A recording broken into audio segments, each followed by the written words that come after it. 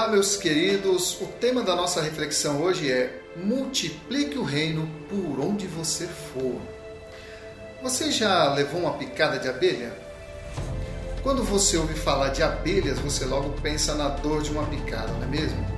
Mas você sabia que as abelhas são as principais responsáveis pela multiplicação das flores, dos frutos e dos vegetais em geral?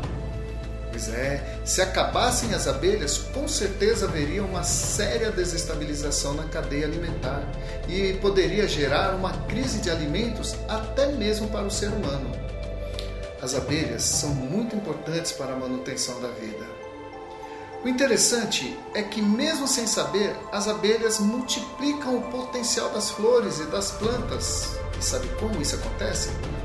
Elas transportam em suas patinhas minúsculos grãos chamados pólen de uma planta para outra, o que permite o nascimento de outras plantas e flores.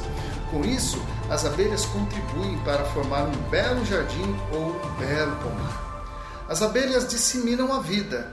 É disso que elas vivem. Elas vivem para gerar vidas. Com isso, elas nos ensinam também uma grande lição. O reino de Deus é como um imenso jardim e nós devemos ser como as abelhas, tirando a parte do ferrão, é claro. Nós, como filhos de Deus, devemos transportar a vida de Deus onde quer que formos. A vida de Cristo está em nós e nós temos que disseminá-la assim como fazem as abelhas. Ocorre que muitas vezes a nossa semelhança com as abelhas está somente no ferrão. E como tem crente dando ferroada por aí, não é mesmo? Bom, o mundo, como eu já disse, é um imenso jardim plantado por Deus. No entanto, Ele conta conosco para preservar a beleza do jardim. Isso através do nosso testemunho, da pregação do Evangelho e do amor ao próximo. Ouça o que Jesus diz em Mateus 28, 19 e 20.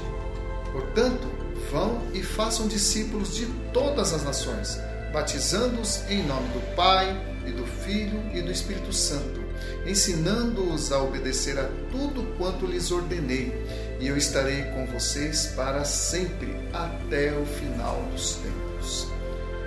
Amados, esta é a missão da qual Jesus nos incumbiu.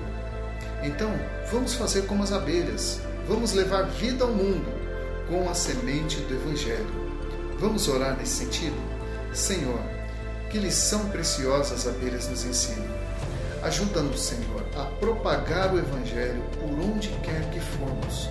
Ajuda-nos a gerar vida nas pessoas através do nosso testemunho, das nossas ações, da nossa vida. Em nome de Jesus. Amém.